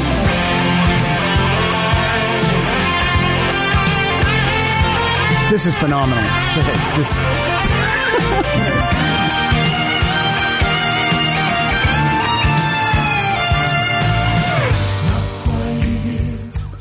Whenever I'm giving my friend Luke a compliment, he just rolls his eyes. You guys can't see that. There's a million guitar players better than me, man. It's so scary now. There's little fetuses that pop out with a guitar, man. They're But blazing. even Eddie Van Halen mentions you as such a great guitarist. Well, he's a dear friend of mine. I love Edward, man. I mean, we've been friends since the late 70s. I just saw them perform down in front of the Jimmy Kimmel show. Great. All those guys. I love all those guys in that band. The Jimmy Kimmel band rocks, man. He's just Jeff Abko and Toshi and all the cats. And but I'm talking about Van Halen. Yeah, man. But I love Ed. I just saw Ed. I saw Al was really sweet, man. He showed up at Mike's funeral, man. It was really lovely to see him there. Yeah. His kids and Steve Porcaro's kids went to school together, and it's all like I said. It's family. He just lives right up there. I live right over there, and we've known each other forever. Ed played with us at the Jeff Porcaro tribute, and he worked on my first solo record. And I think I I played with the Van Halen boys live before. It was really a lot of fun. One of the great rock and roll bands of all time. And Eddie looks so healthy and good great. now. He looks great. We used to be nutbags together, and now we're all healthy guys. So, you live and learn. This is a very strange business to be in for a lifetime. Try, imagine, 40 years of Saturday nights, every night. Saturday night. That's the thing about you. It will catch up with you when you get older, That's the thing about music now. I don't know where is the next band that is going to be able to sustain a career. Man, as you know long what, as you, man? It's really going to be tough. I'd love to hear that band. Foo Fighters, maybe? But that's old music now. Well, yeah, they're 20 years old. They're not. We're talking someone in the past couple of years. I mean, I love the Foos. They're great, but that's why when summer concert season rolls around, it's all these great bands that I loved when I was a teenager and in high school. And yeah, but where's the new blood, man? I mean, even Radiohead's like 25 years old now. Yeah. I mean, Coldplay, same thing. There's this new band, U2. They dumped an album in my iTunes. I was so fucking pissed off at those guys. Did they do that to you? It's funny because I was at a wedding and I met Bono, right? And he was just reeling kind of the backlash from all that, They act like they put hepatitis C in your computer. Well, the only thing that freaked people out is the fact that there was the ability to fill your box with whatever they want. It's like this only proves the Big Brother theory is really honest. That's true. We're all going to be in deep shit when people can start downloading your entire Google history for the world to see, because then they'll find out exactly what you're really into. Of course, with my sense of humor, I'll have a lot of explaining to do on why I'm on certain grannytranny.com or something. And believe me, kids, don't Google that, because you will see some most disturbing images. I was in a studio once, and I said, if you can think it, it's on the internet. And that's when I came up with that crack.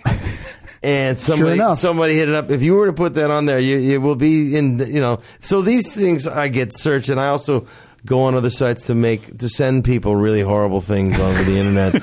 So if you think I'm a sexual deviant, I'm really not. I just have a really weird sense of humor.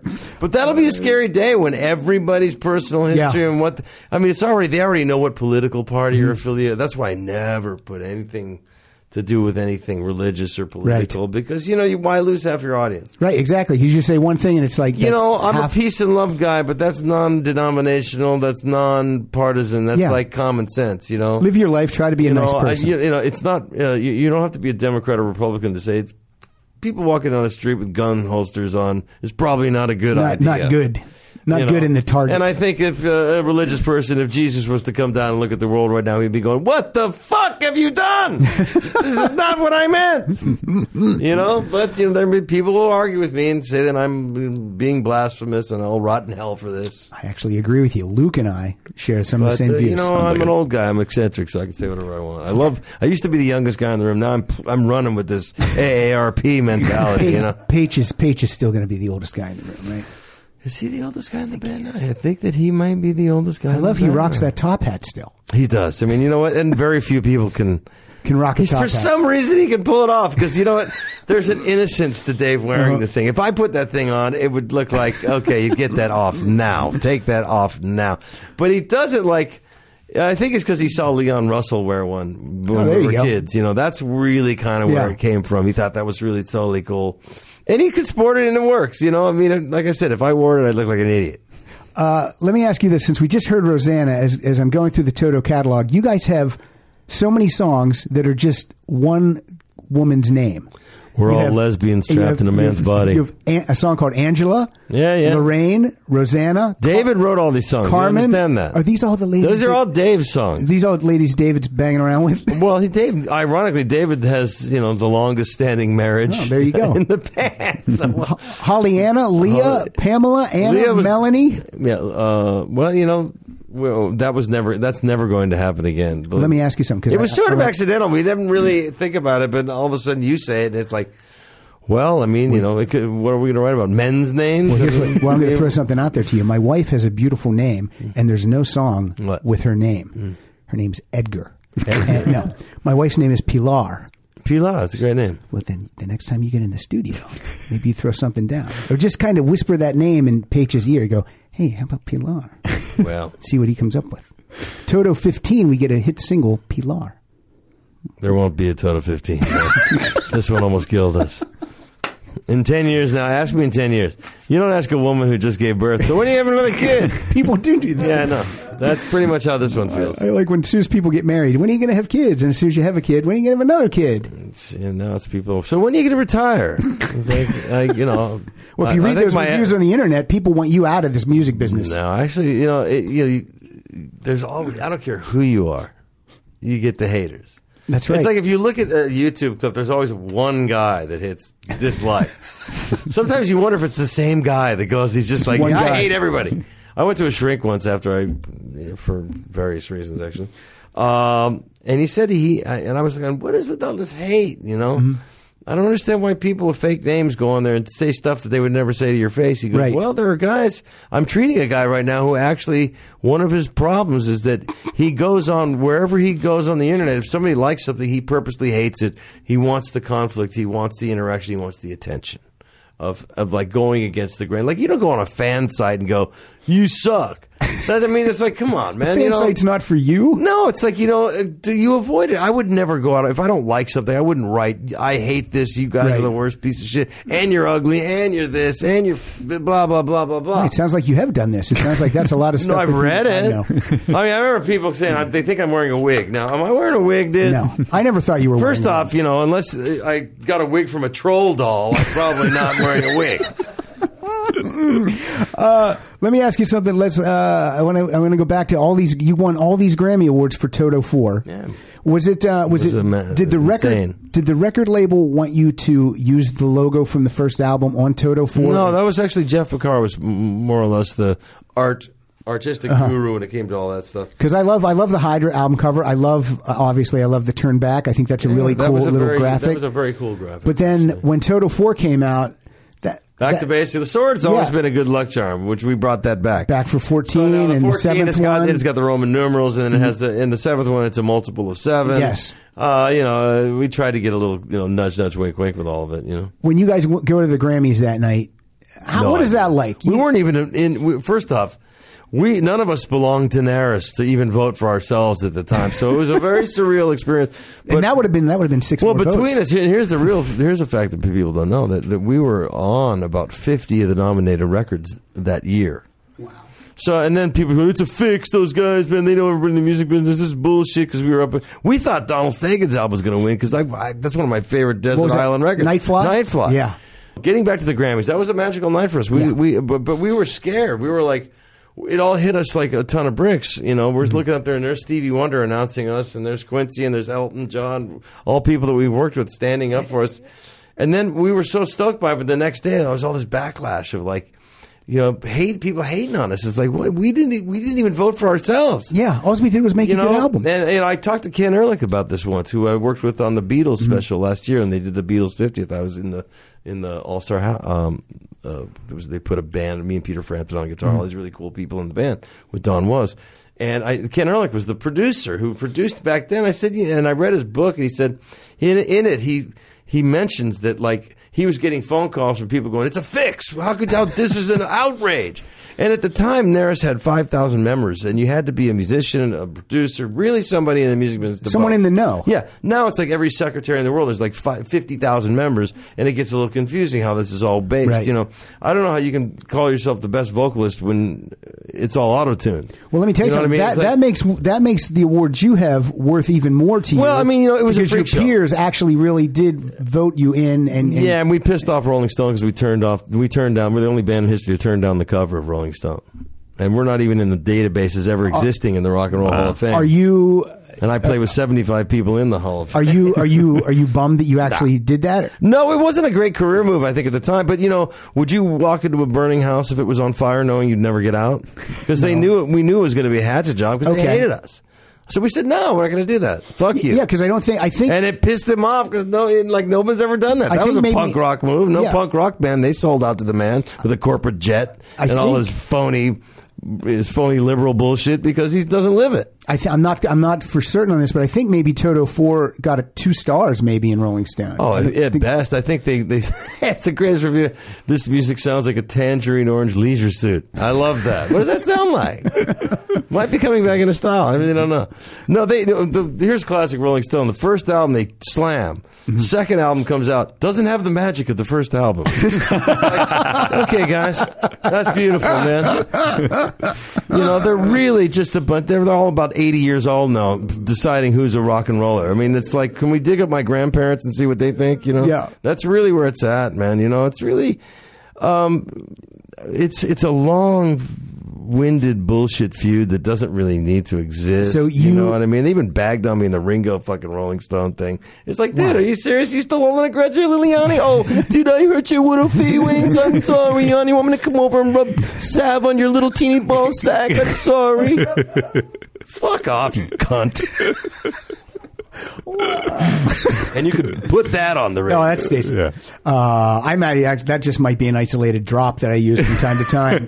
I'm just tired of taking shit from these guys for 40 years. Fuck off. Your little Rock and Roll Hall of Fame. Deep Purple's not in the Rock and Roll Hall of Fame. What's the first song every fucking kid learns how to play? Smoke on the Water. Right. Yeah, but they trudge out somebody you've never heard of from 1953 he sold 14 records. Yeah. And they get, and people walk in, they roll them out in a fucking iron lung and give them an award. You know what I mean? It's like, are you kidding me? Cheap Trick's not Cheap in there. Trick's not in the Rock and Roll Hall there's of so Fame. many. Yes is not in there. Nope. I mean, there's so many. In Chicago, sold It's ridiculous. 850 billion records. I mean, there's a lot of. Todd Rundgren's not in there. I mean, you go down the list. Everybody's supposed to be in there. Is pretty. Now they're running out of gas, and it scares the hell out of them. Yeah. They won't even think of anybody like from, like Journey, Foreigner, anything like that. But they're going to have to eventually. Well, they put Kiss in begrudgingly. Kiss is in there for everything. And but Van music. Halen gave him the big finger, So I mean, so it's like it's kind of. I'm really happy for the boss to get in but it's like, aren't they a little late? Yeah. He's one of the Beatles. I mean, anybody that bags on my man, I will take out in the backyard and beat him to death. You have to understand, none of those records had click jacks. No. All those fills, all those drum fills, nobody did stuff like that back then. That's a real person. He leads with his left hand. He played differently. He redefined the sound of drums on rock. He grooves and swings for real. And, he should have been in there fucking 25, 30 years ago. Yeah. But they thank God they did the right thing. Like I said, all the people in there are not bad people, but there's a small group of angry, really badly aging people that are deciding on what's hip and what's not. It's not like sports where, like, I hit this many home runs, I'm an asshole, but you have to let me in. Right. You know what I mean? It's just based on personal vendetta. How do you can't take art, any kind of art, and say this is better than this. Right. It's like beauty. My wife, I bet you think your wife is the most beautiful woman you've ever seen. Maybe somebody else might think think their wife is the most beautiful thing. You can't take beauty, music, art, literature, and say this is better than that. It's just impossible. I'll tell you what. So how can there be we're in the Musicians Hall of Fame, and that was pretty cool for studio players and all that in Nashville. That was a great honor because only musicians could vote, not Jan's secretary and all the rest of these people that they employ I feel in their dying magazine. There's an office somewhere, and someone's like, "Does anyone want to fill this out? We don't have time to." And they go, "Okay." And then they check off. I know people that are close enough on the inside of that to know that there are certain people that will never in a million years ever get in, no matter what they do. And we're definitely at the top of that list. So I really don't give a shit if he hears what I have to say. Look, success is the best reward. You got longevity. That's what I want. You know what I mean? I mean, you can have success is easy to attain because you can buy it. If you listen to the radio, you'll wonder what the fuck and how did that get on there? And it cost $1 million, but you can get on there. But longevity, yes, career. We've been dismissed from day one, so we're used to getting our ass. We're we've survived it all. I've never been beatings, and now people start to like the music. They go, man, they're not so bad after all. They're on to hating other bands now. Now we're old people. You can't beat up old people, can you? Let me ask you about what's the career move with someone leaving the band after their most successful album? After Toto 4, you get for the next album. You have a new front guy. The cat imploded, man. We give somebody 1,000 chances, and the 1,000th first doesn't work. Listen, we were all crazy, but some people are a little crazier than others. And I can't go back and change history. I mean, it may not have been the smartest thing we ever did, but had we had maybe more forceful management at the time, they would have been able to sort this out. But I don't know what was going on at the time. Yeah, because we were sort of like it was a very strange time in our lives. There, on one hand, you have all this great success, and then there's the downside of what comes with that. Yeah. And some people, and we were all partying. There's no lies. It's all very documented. I think everybody in the world was getting high back then. Couldn't walk into a room. I mean, you couldn't walk into a room. I mean, Garen's high right now. Well, what I'm saying. I mean, it was just that time. Yeah. Now, like anything else, some people can have a couple, 3 drinks and it's fine. Some people have 1 drink and they're alcoholics. Everybody's different. Do you ever wonder how you didn't have like a scare, or that are you one of those guys? Well, it wasn't an impulsive thing. You don't just fire somebody for 1 transgression. No, I mean you yourself. Do you ever? Are you one of these guys? Because you always hear these guys that say like, "I'm lucky to be alive right now." Were you that bad, or were you just? No, I mean, listen. There was moments of excess, of course, but I mean, at the same time, if you look at what was going on in our career at the time, the discography of everybody in the band, how much work we were doing outside of Toto. Yeah. If we were that blazed, how could we possibly have done all this stuff without being fired off of every gig we ever did? That's true. There was a lot of output going on. Yeah. I mean, and everywhere we went, I mean, there was productive times. I think our after hours hangs were pretty legendary, but I mean, when on the gig, I mean, you had to have your faculties about you, or when you lost them, you would end the gig. It'd be like, okay, it's time to go home now, fellas, even though it's 7 a.m. Did once you became really successful with Toto 4, were there more women in the audience at that point? Did more ladies come out? The thing about us is we do still get women in the audience. Yeah. We're a lot of muso-type musicians, musicians kind of bands don't really have that many women, or really hard-edged heavy metal bands that are like prog heavy, where it's math kind of music, where it's really cool and technical and intense, but most women don't really hang with that. Right. So we were sort of, we could get them both sides. I mean, I like seeing pretty girls in the audience. It's nice. Yeah, why not? Because I've done the jazz fusion tours where there's like, the only girl in the audience is the one that got dragged along by the boyfriend, and she's nodding out, or she's screaming at him, or she's drunk, or something like you can spot the 2 girls in an audience if that's all there is, The prison tour. Let's hear just from Isolation. This was the album that followed up Toto 4. This was the single, Stranger in Town. Dave sings this. Yeah, yes, he does. I remember it was late. It's very 80s. It is very 80s. Had a cool video, too. What was the actor's name that was in this Brad video? Dourif. Yes. He was cool. If you don't know Brad Dourif's name, Google him and you'll know him immediately. He was in One Flew Over the Cuckoo's Nest. He played Billy Bibbit. He was in a bunch of David Lynch films. Yep. Which we worked with David.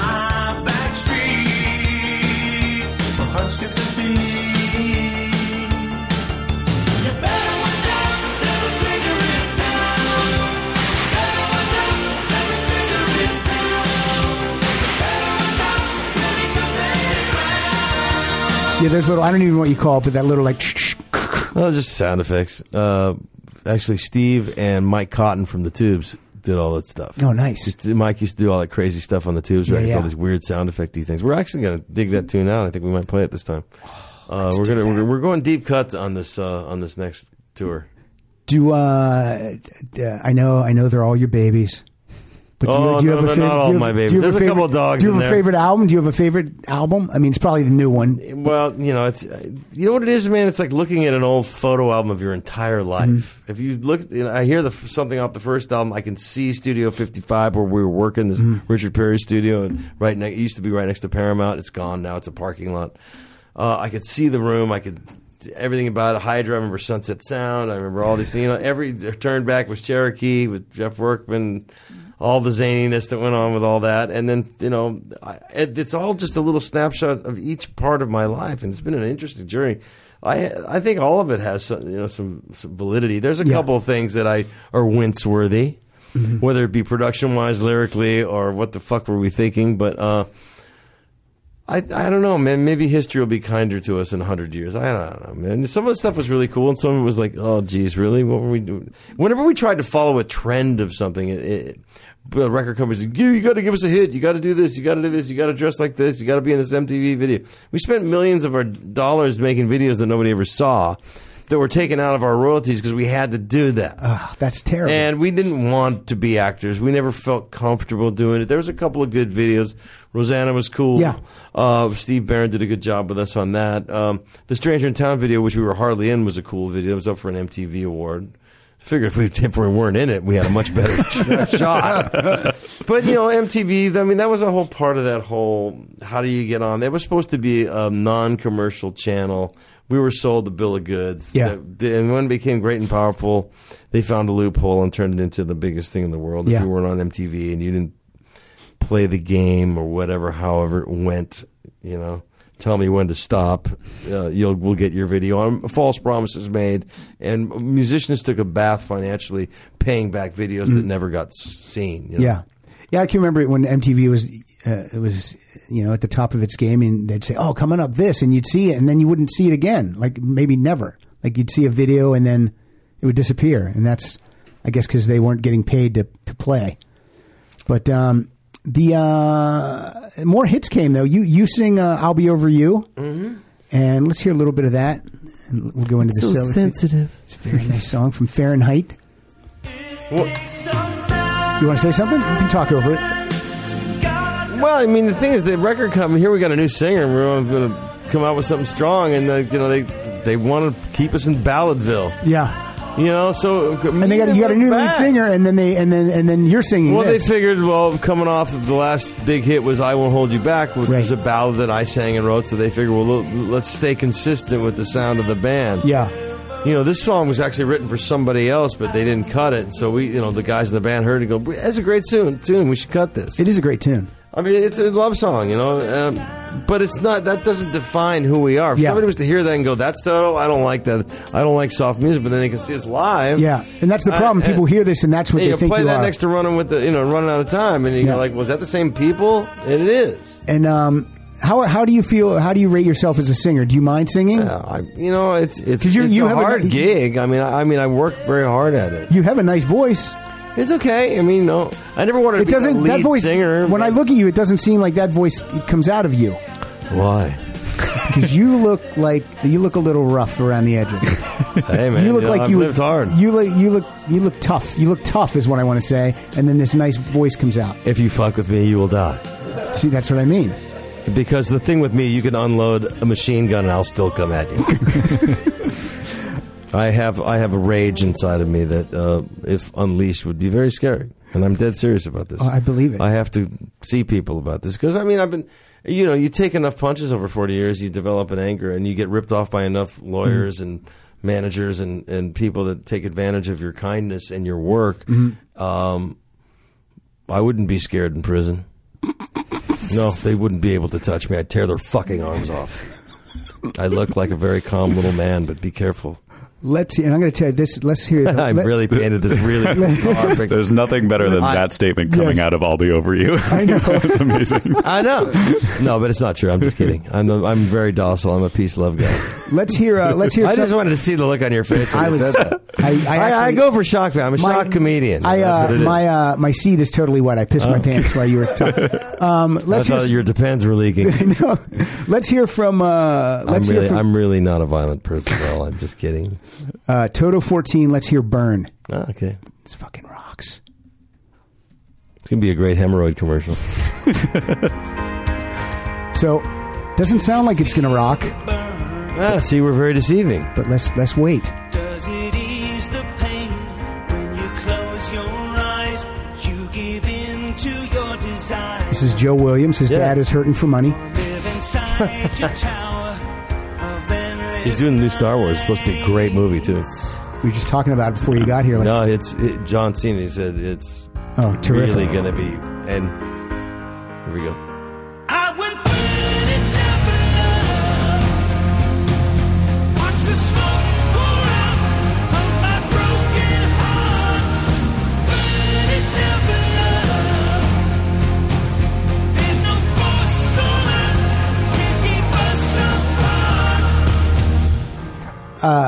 You guys are all great musicians, but that drum seat is always solid. Yeah, it's like Spinal Tap with the drummers. I mean, when we lost Jeff, it was like, he was like our John Bonham. You know what I mean? He was our fearless leader. I mean, we were truly lost without him, and we had just finished the Kingdom Desire record, where you're sole lead vocalist on that album. Well, yeah, I mean, after going through a bunch of people, it was like, oh God, why don't we just keep this in the family? And how come Page didn't want to sing anything on that album? He did. He did sing something on that? I thought you were sole vocalist on that whole album. No, he's in there somewhere. I know he is. Okay. I believe you. I don't remember off the top of my head, but I know that he was in there. I didn't really want the job, but then again, we didn't want to go through lead singer number 5. Right. I mean? So we started going, okay, let me just do this for a while. And that lasted a couple of albums. Yeah, Tamboo. Yeah, and those were fun times, and then Simon, people might have thought I just said a nonsense word, but Tamboo is one of your albums. We came up with a whole concept of what that's supposed to. Mike Picaro, God bless him, he came up with a great concept of. I can't tell you about this right now. Nobody makes fun of us more than we do. Please, let me just put that out there. Sound like you have a great sense of humor. No, man, like perfect yourself. They did a Family Guy, one of my favorite TV shows. Mm-hmm. They did a whole episode in Africa, and I didn't know it was coming. It was the funniest thing I've ever seen. So wait, you're sitting at home. No one warned you about it. You're sitting at home, and here I watched one of my favorite shows. So you're pissing your pants. Oh yeah, I mean we and American Dad did one where. The alien in American Dad, he's got his butt up in the air, and he's ambiguously sexual anyway, sexually ambiguous. And he had his ass up in the air, and Stan, the father, comes in the room, and he's got his ass up, and he goes, I've been waiting for you, Stan. And my song, I Won't Hold You Back, comes on. I watch the show, I see this. I'm watching South Park with my son. All of a sudden, I'm a South Park character. It's great stuff. Fantastic. I'm honored. Deeply honored. Shreds, Yacht Rock, Jimmy Fallon, and Justin Timberlake did a really funny bit on us. I love this. I totally get it. Please, beat us up. I mean, you're part of pop culture. It's great. I mean, what a great honor. There was no offense taken. As a matter of fact, we tried to send thank you notes to everybody going, awesome. This is great. Thank you. What a great honor. That is good that you have that sense of humor. Oh, please, come on. Look at me, bro. There's many people. All this bullshit I've been saying about fuck Jan Wenner and all that. I mean, really, I don't really mean any of it. It's not that. If it was that important to me, right, I would be on a mission to try to fix it. It's unfixable. So, I mean, we're all really nice, approachable people, unpretentious. They're not rock star kind of people. We're just regular dudes that have a cool job, but it's still a job at the end of the day. Yeah. The 2 hours I play is not what I get paid for. That's the You get joy. paid to travel there. Traveling's a bitch, man. Yeah. I mean, wear and tear. And being away from your family, and it's been costly to my personal life. Yeah. I've got 4 kids that I watched grow up on Skype, and my older kids, they turned out great. But my dad was in the movie business, and he would go on the road for 6 months at a time with no cell phones. Yeah. You'd hear from Dad for 2 minutes, once a month. At least hey, I love you. Okay, great. Let me talk to your mom. That was like $100 a minute back then. You know what I mean? FaceTime and Skype, you can at least see the people. Yeah, I mean that makes it a lot more doable for me. And plus, I have a great relationship with my ex. And so I get to talk to the kids every day. We don't have the hateful situation like so many people do. That's good. You shouldn't. My God. Well, no, because I'm not an evil person. I'm just never around. I want to play 2 fantastic instrumentals. One from King of Desire. This is called Jake to the Bone. Oh, wow, you're going real deep cut on me. Well, we're going to go Dave's Gone Skiing next. Oh, so wow. Let's hear Jake to the Bone.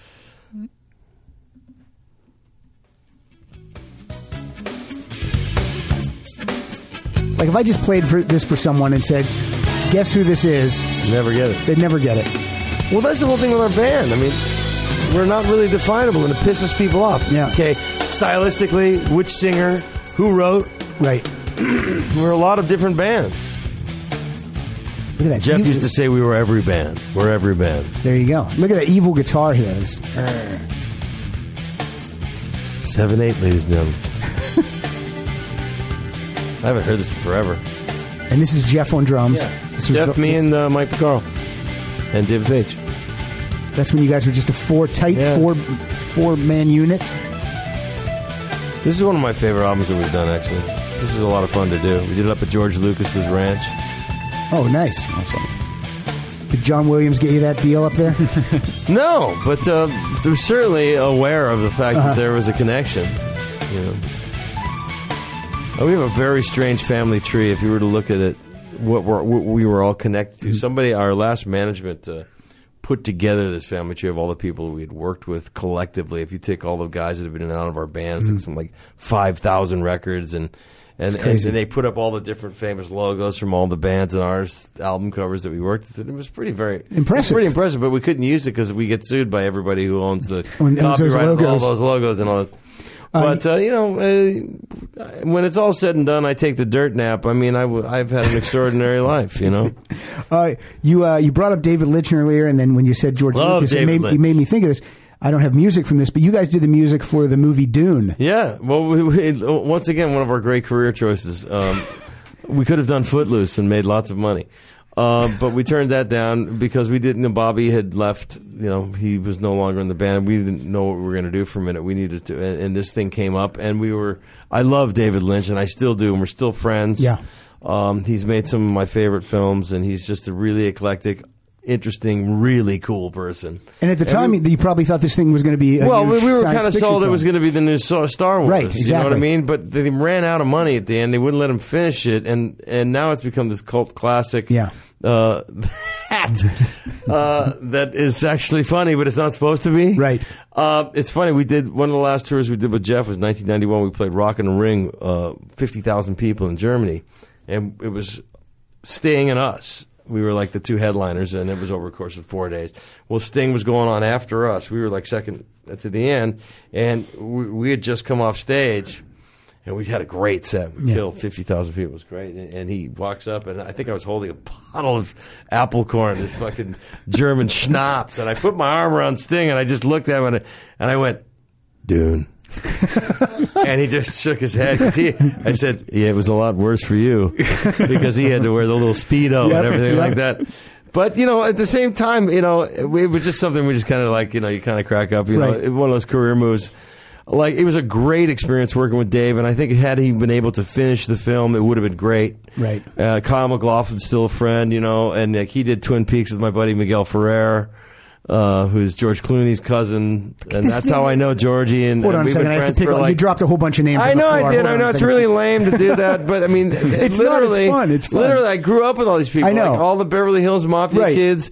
I grew up because I was a musician. I played with them. Billy Mooney's a dear friend of mine, the kid from Lost in Space, who's now a grown man. Barnes and Barnes. Yeah, I mean, these guys are still friends of mine. We still hang at David Jolliffe, who was in Room 222, the guy with the big afro, where do you guys hang out at? We just hang out, man. We're just friends. We grew up together since we were teenagers and stuff. Is there like I love all those guys. They're all great musicians, too. They all have bands, even though they're famous for being child stars or whatever. They just go out love and music. play around. That's how I met all those guys. They were playing music when we were, before Toto and any of this stuff was going on, before Boz and any of that, you know, high school, really. Yeah. I went over to the venture on the other side of the tracks, and I met all these really cool people, all the Cassidy brothers, and all. I worked with Sean, like when he was first started being a pop star singer. You know, I was one of my, you know, I was on the TV show. You know, 17 years old, going, okay, I'll be in the band. Whatever. You know? I'm getting paid. What Boz Scaggs? That guy's got to be a great guy. He was the first big break, and I got to say, and you know, Jeff and David. And a guy named Jay Winding and the Picard brothers, they all helped me get that gig. And I really wanted that gig because that was like the coolest gig to be on at that time. Silk Degrees was a massive record. We did like 7 nights at the Greek Theater. It was a world tour, you know, private planes. All this. Here I am, a 19-year-old kid going, this is it. This is what I read about. And Boz made a big deal about it because I was like young. And now it's not so weird to have young people on stage. But at the time it was interesting, I guess, to him to have such a young guy playing guitar. And he gave me a lot of opportunity to play on stage, made it kind of a big deal, and it was really a lot of fun for me, and I owe him a lot. And I got to play on all the subsequent records, and he was a big catalyst to my career, being involved with Boz, and that he sort of spawned our band. Yeah. The success of all those songs that David co-wrote with him was the jumping point where Sony Records, at the time was Columbia Records, came up to him, Jeff and David, said, I hear you got a band, we want you, what's it going to take? So we sort of made our first album without ever playing live before, even though we'd played live in various configurations since high school. Yeah. It's, I mean, if the listeners, if you think back to what you were doing at 19, you certainly weren't on stage for 7 nights at the Greek Theater. That's insane. It was crazy. Insane. It was, you know, it was living the dream, you know, and like I said, Boz was really good to me and really good to all of us. Like at the time, are you is part of you thinking, I shouldn't be up here? Why am I shouldn't be doing this? No, I was very thrilled to be there. And it was like, we worked really hard as young people to be good at our instruments, good enough to play with the big boys. You know? Because that's what it was. That was the big leagues. You went from the minors to the big leagues. And I will forever be in debt to Boz Skaggs for that. And he's a wonderful, unbelievably great, talented, soulful human being. I love him very much. I haven't seen him for a long time. So, Boz, if you're listening, it's time for us to hang again. Let's jump to the other instrumental. I said I wanted to hear from Tamboo. Dave's Gone Skiing. This is a great instrumental also.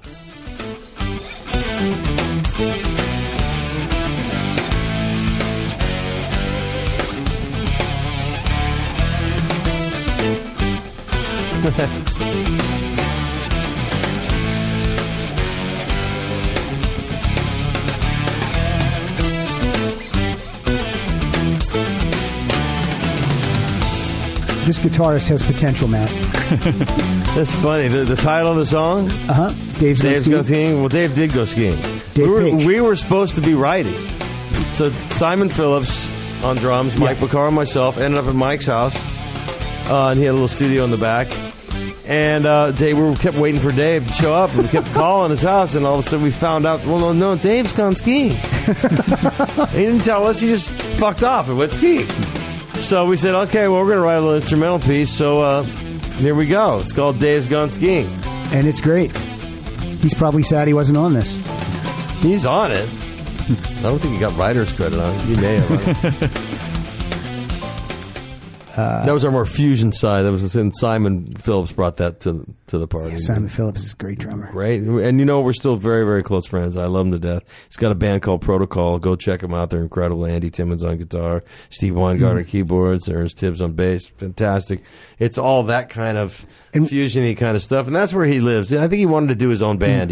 He filled in for Keith Moon, filled in for Jeff Vaccaro. Yep. At a certain point, when we came back together again to do this thing to help Mike Baccaro, with all in 2010 when we came back together again. Because you guys were like officially kind of broken up, right? Well, I mean, I said I'm done. That's it. I didn't want to. There was nobody left from the original band. Yeah, I mean, they're incredible musicians. Lee Sklar, Simon, and Greg Fillinganes came to sit in. These are all guys that I still love and adore, and we work together all the time. It wasn't like that. It just wasn't what it was. Yeah. And I was in a really gnarly headspace at the time, and I needed to go get well and get my shit straight. So then, after you do this this benefit, well, what we did, the idea was to do one tour for for a summer in 2010, just to help him with his bills and stuff. Yeah. And, it was so much fun with Joseph and Steve back, and the crowds were insane in Europe. We thought, let's do it again in 2011. Why not? You guys up for it? Yeah, sure, man. Steve was working on Justified, the TV show. He scored that, and he just finished that. Matt's a big Justified fan. Huge that's fan. Steve Awesome. Baccaro. Yeah, I see his name. So he just finished the final bit of that, right. And so he loves doing all that stuff. So we were working around everybody else's schedule. I'm on the road with Ringo. I'm doing all kinds of other projects. I just finished up with Larry Carlton. We just did a DVD after 15 years. The last one won a Grammy, so we were excited about playing together again. So we all do have other things to do. So this thing, all of a sudden, we said, well, it's a 35th anniversary. Let's do a DVD. Yep. And then we found out that an ex-manager of ours said that if we put anything out, he signed something, had us sign something without reading it, saying that if we ever did anything, we owed somebody a studio album. We're like, what? So we found ourselves in our first foray into litigation at that point, going, nobody's going to tell us what we can do. And then we finally succumbed and said, well, if you make this record, you'll make some money, you'll do this, you'll have a new product, and blah, blah, blah. And so we said, well, if we're going to do this, we got to do a great one. Yeah. Once we put our mind to it, we decided, okay, let's really dig our feet in, get our fingernails dirty, and really put some blood, sweat, and soul into this and see what we can come up with to disprove the myth that there's nothing left of guys over a certain age, Well, before we get into, is that Joe Williams calling again? No. I'm kidding. Oh, boy, man, we're roasting here, man. I got to get a doctor appointment. Oh, you do? Okay, well, we're going to... I'm having my penis reduction. For the tour, you don't want to go out and hurt any women on this tour. You've been injuring some people. Okay.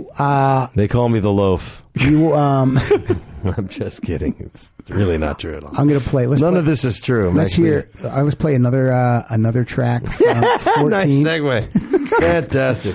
This one's called, let's hear Holy War from Toto 14. Then we'll wrap it up and we'll play us out with 21st Century Blues. Look at that shredding.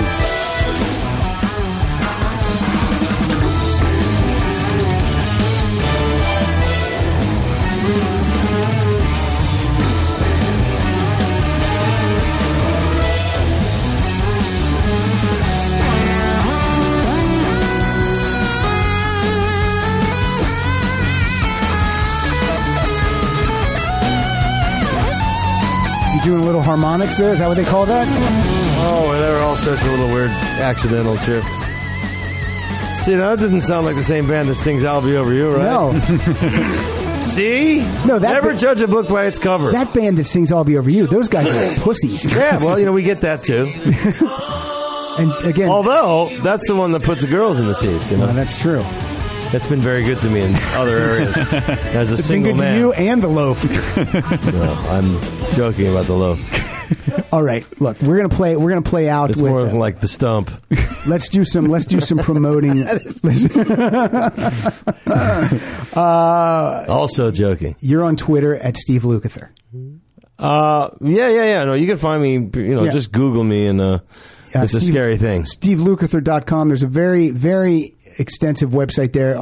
Everything you played on. There's tour dates and all that stuff. Then there's the TotoOfficial.com or whatever. And I think these days, if you just Google somebody, it gives you all the places to go find them. That's true. I like to say it though. Toto's on Twitter at Toto99com.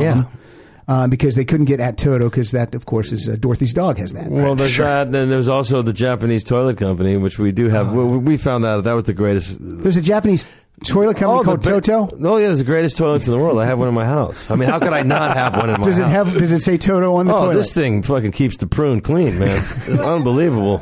It's unbelievable. You don't even, a little dove comes, takes the poop away, man. Gives you a little rim job, man.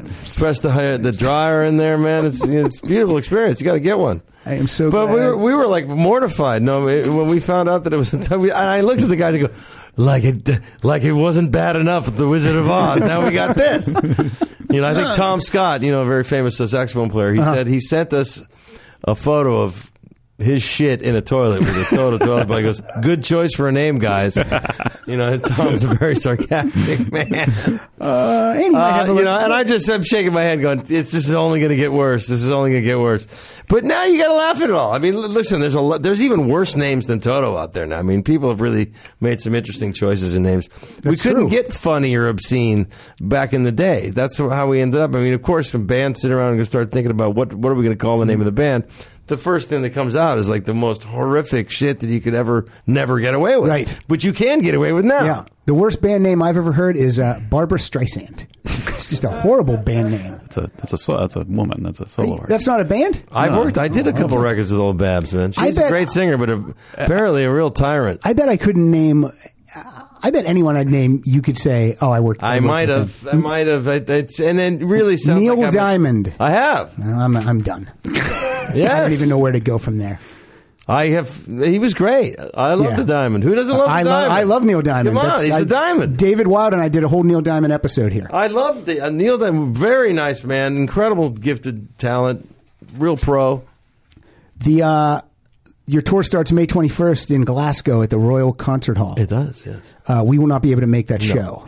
Come out and see us in the United States, though. I mean, we're doing an extensive tour with the band, yes. Yes. We're very honored to be there. In Los Angeles, you're going to be at the Greek Theater. In Los Angeles, but there's dates all over the United States. Word has it that my friend Luke's going to get me into that show. Hey, I don't know if that's true. Everybody in Los Angeles said the same thing. Here's the big thing. Well, they don't just give us free tickets anymore. We get like a couple free, and then we got to buy them at face value. So let me crawl into one of those cases, and you just carry me right in. Yeah, well, that's already full of lots of people right now. The new album is out right now, Toto 14. I think it's one of your best albums. Thank Definitely you, top three. And I'm not just blowing smoke because if the album sucked, I wouldn't have wanted you on. So I want to thank Steve Karras. Steve Karras. Steve Karras. Let's do a second take because you can edit. I'm hoping that you're going to edit some of the more negative, weird shit I'm only going to edit that one thing you told me to edit out. Okay. That's going to be... But Steve Karras set this up from SKH Music, and Jamie Whitlock did the Facebook artwork for this episode, And Steve Lukather, I don't care if you want to hear it or not. You're a legendary guitarist. Thank you, man. And thank you. This is my 200th episode. Hey, happy 200. All right. So thank you for being here. Look a day over 190. Thank you. This is a comedy podcast, and you, I think, brought the comedy this week. No, I don't know. Yeah. I think you did. I'm only funny to my friends. Steve, thank you so much Thank for you being very here. much, guys. Thanks Let's a lot. play us out with 21st Century Blues from the new album Toto 14, which you sing lead on. Yeah, I wrote. Me and CJ Vanson wrote this one. Okay, let's do it.